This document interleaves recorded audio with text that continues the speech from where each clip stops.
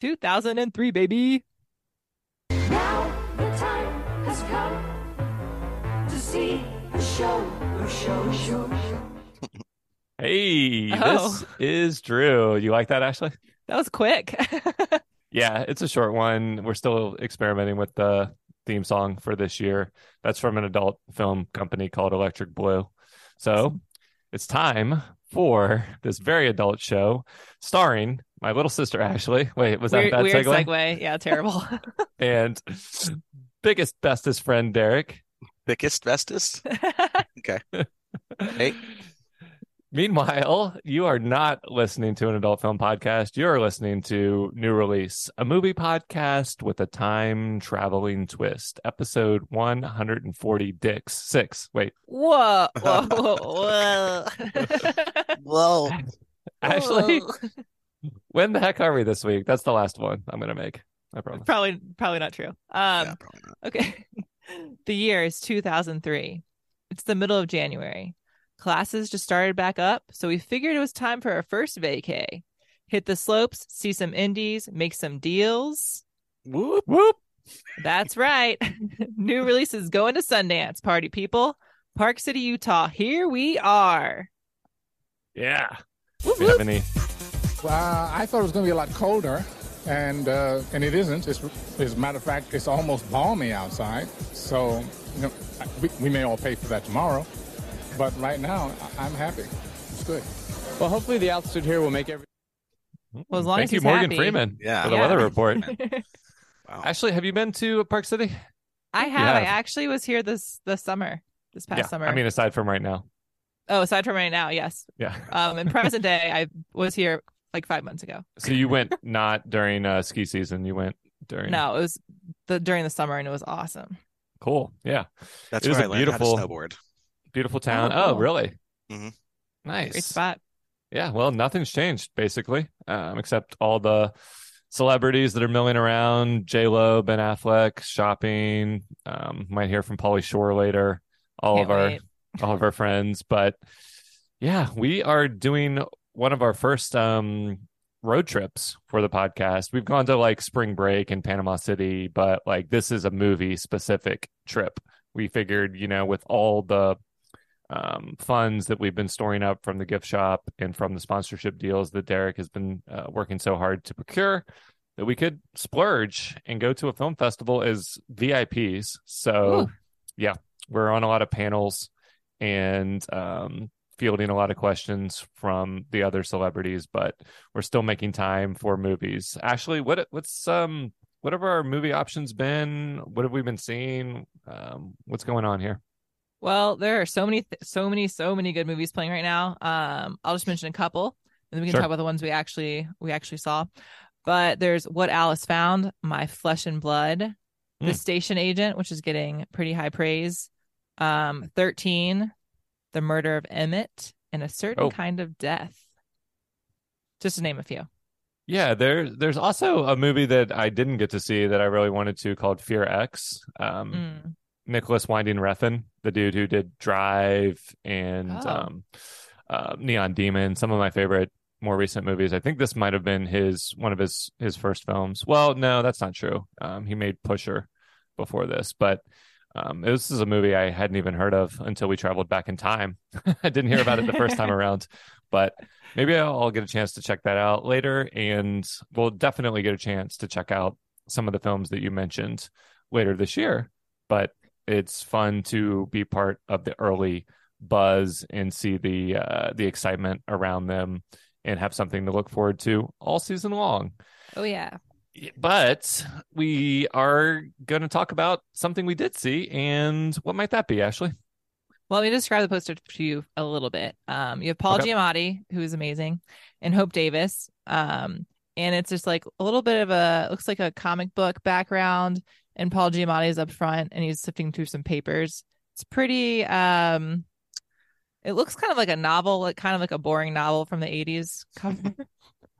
If you had to, just kind of like off-white and just doesn't grab your attention, but also Paul Giamatti's in it, so we should probably go see it just for him. Yeah, it is very beige, but then you get a feel for like the lo-fi art style of the comic. But yeah, let's watch it and then talk a little bit more about it. Talk shit about it. Just kidding. Yeah. Okay, let's go. All right, let's show those fucking VIP passes, baby. Straight to the front. I think we should skip the whole courtship thing and just get married. Ladies and gentlemen, give a warm welcome to Harvey Pekar. You're Harvey Pekar. You're famous.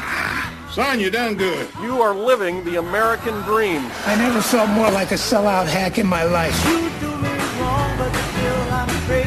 I'm still a file clerk. I have always been a file clerk. Could you get me some water and a few aspirin? What, you got a headache? No, but I want to avoid one.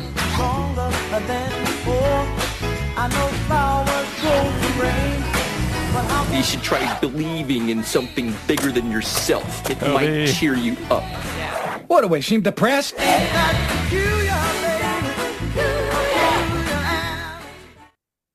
Yeah. American Splendor. Yeah. Before we talk about it, I want to go ahead and say this seems like the absolute favorite darling of the audience so far. Got a huge crowd reaction. So that was lovely to see. Some of the cast was there. This movie is so fresh and original feeling 20 years later, even though we're back in the present moment, like, because it mixes documentary and narrative storytelling in a way I can't remember having seen before. I mean, some films mix it, but you see the real life character of Harvey Pekar on screen, sometimes even with like Paul Giamatti in the background playing him. That was one of my favorite scenes. Yeah. So go cool. just that's my preamble. What did y'all think of the movie? I hated it. No, I'm just kidding. After your rave review, I'm like, it's terrible. Walked out. No, it was really good. I would say some of the scenes were hard to watch because Harvey Pekar can be quite depressing as a main character, but it was very good. And yeah, I've never seen something like this before. It was new and fresh, and the way they make like the comics with him and like real life, and with him as like the character as playing the actual person, and the person's in the scene, and it just. And then they went to like the David Letterman stuff, and it was so good. What'd you think, Eric? It was very, very creative. Absolutely. You've got like, it shows a comic book, like a page out of a comic book, but then it has, like they cut in the actual film within some of the strips. Right. Mm-hmm. And yeah, like Ashley had mentioned, the characters come out of the comic books and are in the full frame, shot.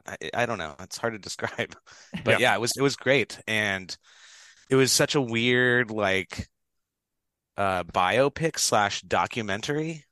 Mm-hmm. Yeah, it was interesting.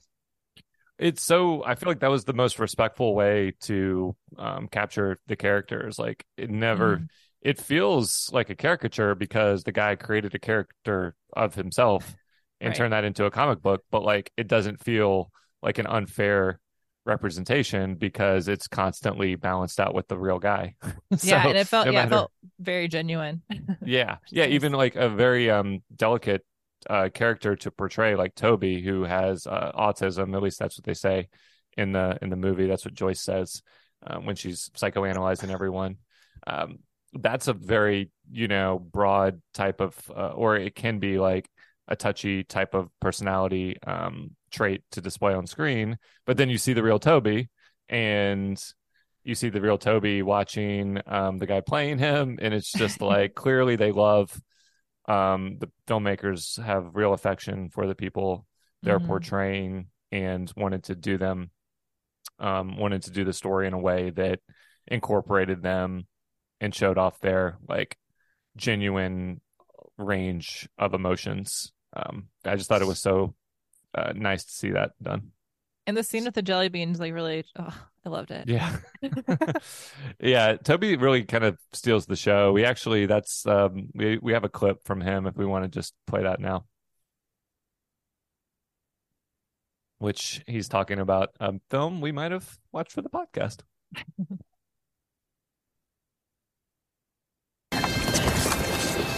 Oh. What movie could possibly be worth driving 260 miles round trip for?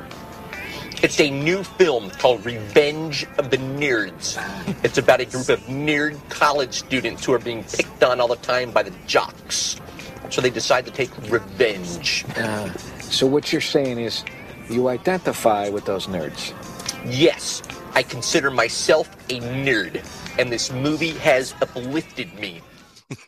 I just love him so much. Yeah. And yeah, you get to like when we're jumping to the very end here, but when Paul Giamatti, when Harvey Picar has his retirement, I think that's actually they cut to footage of his real life retirement. And it's just like he's working the most mundane. I mean, like the film has a lot of like social commentary, similar to what was the name of the Tom Hanks Joe versus the Volcano. He's working a job that's could be soul crushing on a lot of levels, just filing files.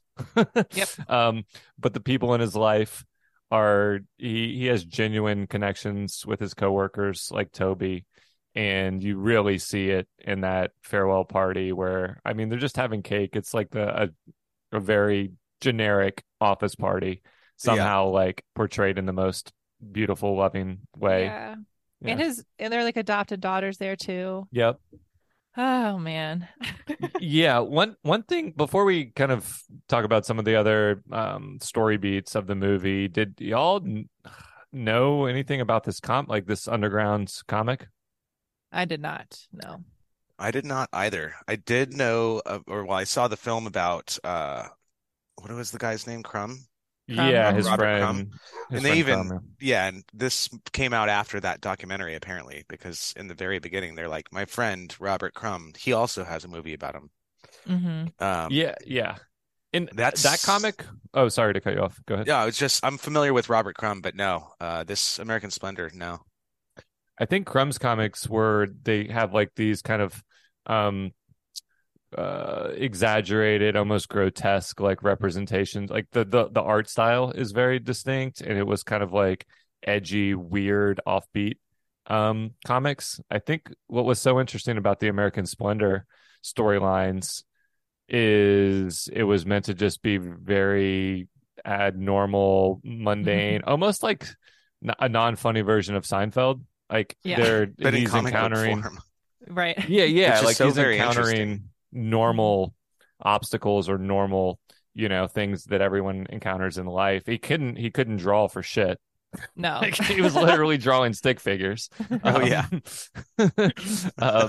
So like the extent of his like storytelling his comic book storytelling was to write down like things that happened to him in his day-to-day existence, but in a way that still was like that really caught on with people. Well, it was super relatable. I suppose like he talked about how the other comic books of the time were like all the superhero and all this stuff where you can't really relate, and it has to have like the certain ebb and flow of each comic in order to make sense. Whereas his is like he can just tell like whatever stories he wants, like short stories and stuff. Yeah, like somebody taking too long at the supermarket checkout counter. And just like, I mean, eventually he would deal with much heavier subject matter, like when he gets testicular cancer. Yeah, our cancer year. Yeah. So, and then he meets this woman, Joyce, who is running an independent comic book store in another part of where is she? Like Pennsylvania? She's in, Delaware? Delaware. Yep. Yeah. Okay. So this movie is very like rooted in Cleveland. So it's all filmed and set in Cleveland, where Harvey Picar spent his whole life, it seems like. And so she is so enamored with the comic, and her like hippie boyfriend sells the last copy before she can read it. So she contacts Harvey directly, and they start like a phone and letter relationship before they eventually meet. What did y'all think of their relationship, courtship, and kind of so strange? So strange. And I like didn't she know moves in. Yeah. Well, and I didn't know at the time of the comic book, like that other guy, like the hippie guy, was her boyfriend or like her partner at the comic store. I don't even know. Yeah, I said boyfriend, but it seems she said partner, and I don't remember her like at any point being like, "Oh no, I have to like ditch my boyfriend." It was more like, "I'm just leaving the shop. I think they had already separated. I think she did say like they started it together, maybe, and they were in a relationship, but by the point that we see them, yeah, it wasn't like scandalous that she left him or anything. No. And then they meet, and so then she flies all the way out there. They meet in the like a train station, or I guess maybe she takes a train. I don't know. And she's trying to she's looking around to try and figure out what he's actually going to look like. She can't tell because of the comics. That seems brilliant. Well, and that's another way that they use the device of both characters showing up in the movie to their advantage all throughout the history of the comics. Again, because he couldn't draw, he was handing it off to his friend Crumb, but it wasn't just Crumb that was drawing him. It was his whole like group of artists that he worked with. So there was numerous different portrayals of Picard. And where do we think Paul Giamatti lands in the spectrum? Is he appealing? Does it matter? It doesn't matter, really. Yeah, it doesn't. I mean, yeah.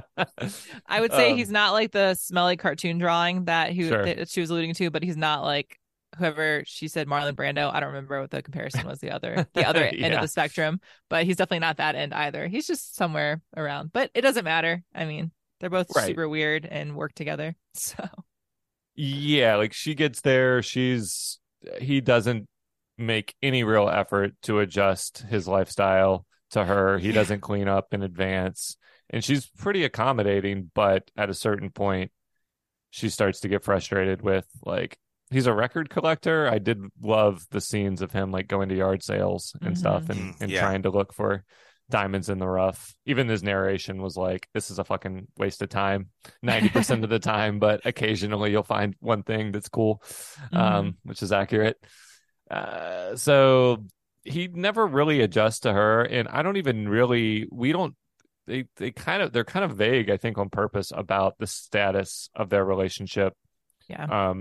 It certainly was important that they had that creative project together, because she was a little bit stifled by moving there and felt unfulfilled because she wasn't, she had this desire to help people, and goes over to Palestine or somewhere in the Middle East at one point to help kids.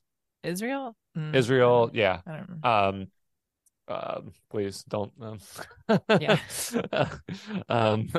crucify me for mixing that up. But yeah, so when they get to work on that together, and it's her idea to document the year of cancer in comic book form, which is what he's always done with his life, but he wasn't going to do it with this, it seems like, right? No, he wasn't planning to at all. And then it was her idea to be like, well, we'll just hire someone and we'll help tell the story.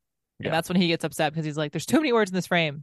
And then he takes over, just as she thought he was going to. So, well, it's so like cool the way it plays out when he leaves the apartment and she has the artist come over, and it's just setting the artist comes over, and with his kid, who his wife has kind of left him with it to take care of the kid, the artist.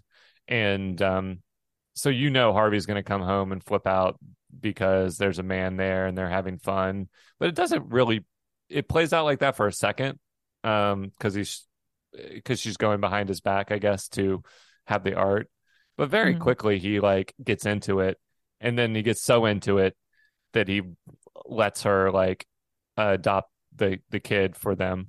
I don't know how much he was involved in the decision, but he didn't stand in the way. Yeah, well, and he had, in his first, like, one of their first conversations, he told her he had a vasectomy, right when they met. That was like his first words. Yeah, just to like let her know, like, we're not having kids. I don't want kids at all. Yeah. And then he saw like the joy that kid was bringing her. So it's pretty sweet of him to be like, okay. Oh, and you're right, it was Palestine. So just as a fact check. Got something right. Yeah. So what do you think, Derek, up there? Oh, I was going to say, we haven't talked about his voice at all. Oh, yes. Yeah. Go ahead, Derek. No, go ahead, Ashley. He starts to lose his voice, and that's why his second wife leaves him. One of the many reasons. But he has like is it like a nodule, or what do they call it? It's something in his throat that keeps getting inflamed because he yells all the time. So if he was if he could just relax and not yell so much, his voice would, like, he would calm down, and then the nodule or whatever would go away. But yeah, it's often on like squeaky throughout the whole movie, and especially when the actual Harvey Pekar is talking, like narrating, it's pretty apparent that there's something wrong. Yeah, Drew, do you want to try to do an impression? Wait a second. I think your Dracula's better. Why are you leaving me? I don't know. It just like that was pretty good. That was like Kermit the Frog a little bit. Yeah, so the dialogue throughout the entire film is just very interesting. Yeah, a little strained. Yeah, especially for our introduction to the character is not very appealing because he can't talk. His wife is leaving him. He's, pretty much at rock bottom where the movie picks up, and then it jumps back in time. It jumps around a little bit. It during that Revenge of the Nerds scene, it's set in 1984. Great year. So we covered the 70s, the 80s, and maybe I don't know how far it gets beyond like the late 80s where he eventually retires, but we see a long swath of his life and a range of how things are going before they land in a pretty good place. Obviously, the comic book is eventually a big life-changing thing, but he never quits the file clerk job, which he always points out, like he doesn't to Letterman and all these very hostile those are hard to appearances on the Letterman show, where he kind of knows he's being brought on as a punching bag and he kind of embraces it, but he eventually has too much and flips out and just starts calling out the parent company for their politics or something. And it's just kind of a complete tangent, and he's wearing like a banned NBC shirt or something. They couldn't get Letterman, either NBC wouldn't let them, or for some reason, because they do show the real Harvey Pekar on the show, but they can't show Letterman because he wasn't allowed to be in the movie or didn't want to be, or wasn't allowed to be in the movie. Just as a fun little fact, Harvey Pekar worked in the VA hospital from 1965 until he retired in 2001. Holy shit. So is that where the movie so the movie goes all the way to 2001 then? Yep. Yeah. Wow. That's crazy. Yeah, he's got some sort of, he's a very eclectic, unique personality to first want to create a comic like that. Just every part of his life. It's very interesting. Well, he's narcissistic in that respect, but not like, a monster necessarily, but he is depressed and he can have a negative impact on people in his life. It's not like a one-sided portrayal of making him into a hero by any means. It's a pretty balanced. Once they bring Joyce in, and especially once they bring the real Joyce in, you can sense the tension and whatever the status of their relationship is, or if I kind of sense that it had ended, but they don't make that explicitly clear. Yeah, I wasn't sure if they were still together or not. But they did raise they do show them she's at the party, the retirement party at the end, and so hopefully they have some kind of relationship, and it's on whatever terms they want it to be. I don't know, this was such a exciting movie to see, and to see, like, I can totally understand why festival audiences are so blown away by it. It's formalistically unique and it's emotionally resonant, and it feels like an indie production, even though it's very like polished and well done, but it just feels like grounded in real life, obviously because of the characters being in the movie. I actually have a factor on that. Sure. So they were originally going to make this an HBO film. And they gave him 1.5 million, I think it was, to do it, which is pretty big for an indie film. And then they actually gave him 500K more for post production. So wow. And then they made it a theatrical release versus HBO. So that's interesting. Yeah, I want to look up the filmmaker names real quick because they came from the documentary world, not surprisingly. So And written while and you're directed. Oh, go ahead. Sherry Springer Berman and Robert Bolcini had directed documentaries before this. I was also going to add. I was just going to add that Harvey Pekar and Joyce were married until he passed away. Oh gosh, I guess we should have mentioned that. I didn't even know. I didn't know that either. He passed away in 2010 at the age of 70. But they were married until then. Okay, well that's cool. Yeah, well that almost makes those scenes even more interesting because they really, I mean, one, it's just the way she doesn't appear in his life until the movie has a decent amount of ground to cover before that, but she doesn't appear in like the in-person scenes until a good amount through the movie. So when you see them at the table together, just their dynamic, she's calling him out on his shit, which is, you know, the film to some degree, just because he's the main character, it can't help but like make you very empathetic and admire him.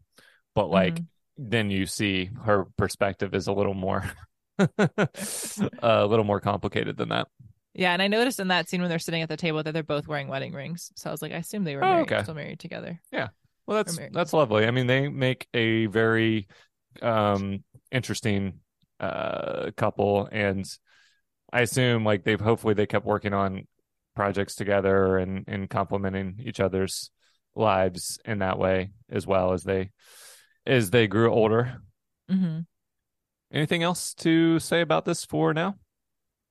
I just really liked it. It started off it just started off interesting and kind of a little slow just because I was like, I didn't really know much about it. And then the more you get to know the characters, the more you're like, okay, I'm in. And then when it ends, you're like, oh, kind of like, it could have lasted a little longer. Yeah, there's other, I mean, we might be like Toby, we talked about a little bit. He is such a delightful addition to the cast. Yeah. There's his other, basically everyone in his life is just his coworkers. We mentioned Crumb, who's kind of, if it wasn't for Crumb, he would have never had the idea or kind of like thought that he could attempt to write it.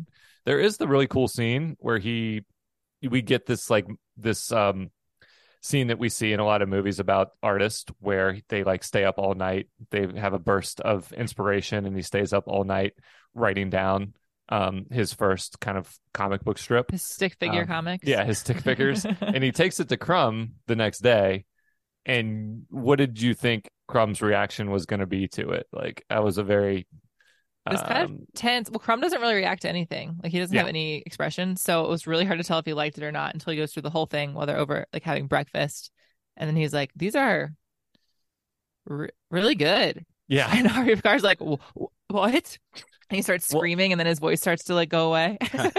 Well, no, like I forgot to mention he's magically cured. So there is something about the voice that's a little mystical. Like it works on every level, like as a metaphor or as a literal, like you're way too angry, so chill out and maybe your voice will get better. But also like the way his life is going is reflected in this, whether he can talk or not. So as soon as something positive happens for him, he can all of a sudden like talk again, and Crumb points it out in the moment. But it's pretty like the movie frames it in a way that seems like it was almost an emotional block more so than physical, because it was so quickly turned around.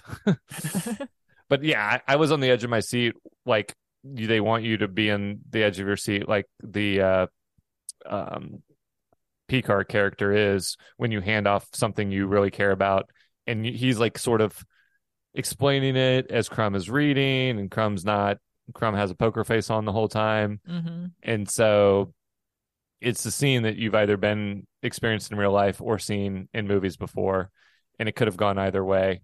But obviously the fact that he really liked it was like a huge turning point. And he was like, I'll illustrate it for you. And you're like, oh, and then there's that. Yeah. And off to the races. But again, like off to the races in the independent comic book world where they're selling like a couple hundred, who knows, like dozens of copies, a couple hundred copies. Like he's not making a ton of money, and he never retires. No. Or he retires and then lives for another 9 years. Yeah. But I don't know what his comic output was post retirement from the VA job. Yeah, I don't either. I know that his net worth was $12 million. But, okay, well, that's something. But I don't know if that's after this movie came out. Obviously, he made a lot of money off of that, but I don't know how long he had the money before he passed away. I'm sure this movie was a huge boon for, say, like they probably reissued, compilations, and I think the cancer year, they make a big deal out of that in the movie. Like that was a big hit. I assume like that was the big financial breakthrough compared to the individual comic book issues to that point. Yeah. All right. Well, I think we're good on American Splendor. We'll talk a little bit more about it in a second. We are seeing so many movies for Sundance that we're going to skip Rank the Blank this week. Boo. However, Just kidding. boo. Well, you can make up for it by sharing a poem if you want. No, boo me. All right. Well, no poem, no Rank the Blank, but that doesn't mean we don't have a awesome sponsor this week. So let's play that. Want to know the only thing easier than getting to Park City, Utah? Enjoying Park City, Utah.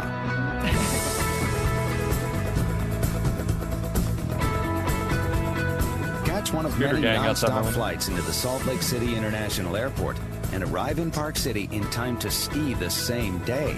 Check out our latest vacation specials and book your trip now at visitparkcity.com. Do you want to read those prices? Do you want to read those prices, Derek? Oh. Did it show it? It was like an $80 flight or something. In whatever year our sponsor exists in. So yeah, thank you to the Park City Chamber of Commerce for supporting this broadcast, fake sponsoring this podcast. So we're going to go straight into our episode wrap-up mode. Ashley, what do we got here? All right, let's start with if we consider American Splendor a new release or old news based off of legacy, remakes, we want more. It was original. What do you guys think? We can go one at a time. Derek, you want to go first? Yes. Well, I mean, I feel like this is a 3-2-1, but yeah, it's absolutely a new release. Like Drew mentioned, how old is this film? It's 20 years old. Mm-hmm. It feels like I still haven't seen anything quite like it. So it's absolutely a new release for me. And I love these kind of realistic, showing, depicting real emotions and people's lives and stuff, especially if it's an artist. So absolutely new release for me. Yeah, I completely agree. It doesn't feel like it was created 20 years ago. It feels like I could watch this today and be like, oh, it just came out. Have you heard of American Splendor? It's so good. So yeah, new release for me. Drew? Yes. Okay. 3 for 3. No, I was going to say earlier that another movie I'm pretty sure that comes out this year we may or may not be watching is the first Incredible Hulk, directed by Ang Lee, who's a really thoughtful, creative storyteller. And I distinctly remember that Marvel does this to some extent in the newer films, but in the Ang Lee one originally, he was like showing comic book scenes, and then the Hulk would come out of it. But that's like it doesn't work as well for something is like over the top, high budget is like an actual superhero movie. Like this feels so original is because like blending real life and comic books portraying real life isn't as much of a stretch as right, like trying to make a comic book movie feel like it's coming out of a comic book. So anyway, that almost like exaggerates the difference, where this is perfectly complementary and symbiotic to each other. So I loved it. Yay! New releases across the board. Yep. Perfect. All right. So how early aughts on a scale of 0 to 103 is American Splendor? Right now we have City of God, which is just a 55. So I'd have to say it's higher than that. Yeah, City of God was one of those tough ones because, much like this movie, it was set in the 70s and 80s. Right. But this had some 2000s at the end. The retirement party, the characters are in it, or the real life people are in it. Sorry. Still not very high. It's still not very high. We're gonna we skipped Just Married, which was a great call. Ashley made us skip it and then didn't join the podcast anyway. But I watched the movie and you guys enjoyed it, right? Yeah, but what I'm saying is that's the baseline we might have needed to how 2003 something is not necessarily a good thing. So these movies feel timeless and hold up very well, whereas Just Married might have gotten that close to a perfect score, even though it would have been a bad movie. Because I was trying to think of what are some examples of movies that are going to feel like early aughts, and I think we happened to skip one. So anyway, this isn't going to get a very high score, but as always, that doesn't mean we didn't love it. Yeah, so, and I mean, I'm sure we'll watch some other movies that are going to be like 103. I'm sure there'll be some that are going to be pretty quintessential. Well, next week, next week when we leave Sundance, we might be in aughts territory there. Okay. So I don't really know how to score this. I'd say higher than City of God just because it had some 2000 in it, but I would give it like a 62. I don't know. I was thinking 65. Okay. So in the 60s for sure. We can always adjust, but 65 sounds good. Okay. And then each week when we watch a movie, we take something from the movie and we sell it in our new release gift shop.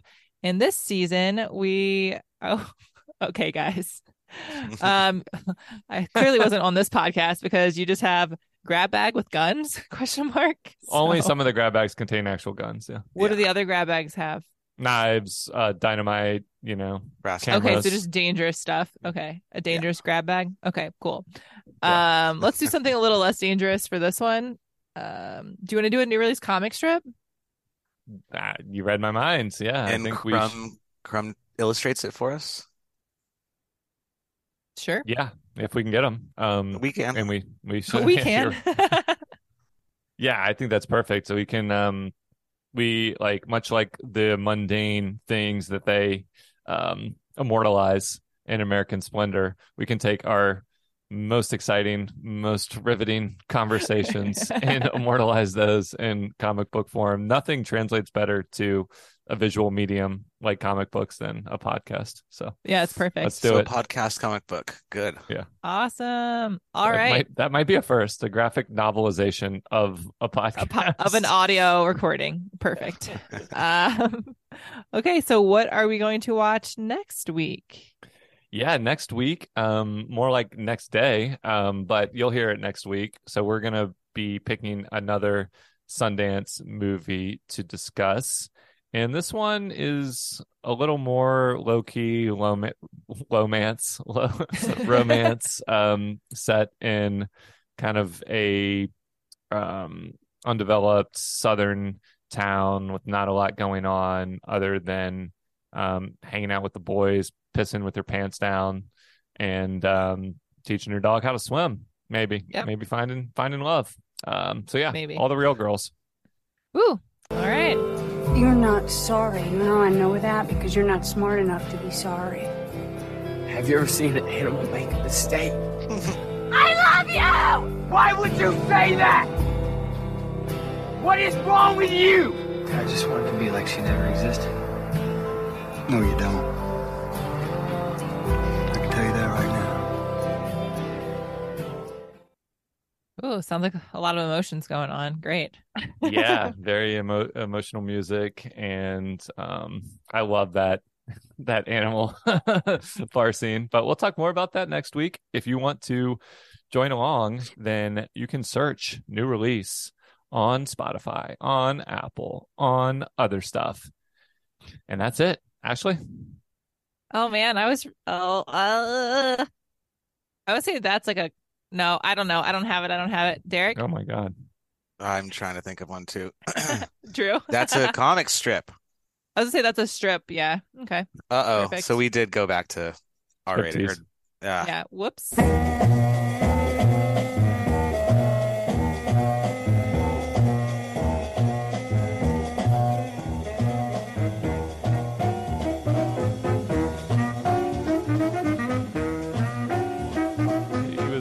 specifically a collector of jazz records. Oh, that's right. What most of the soundtrack is.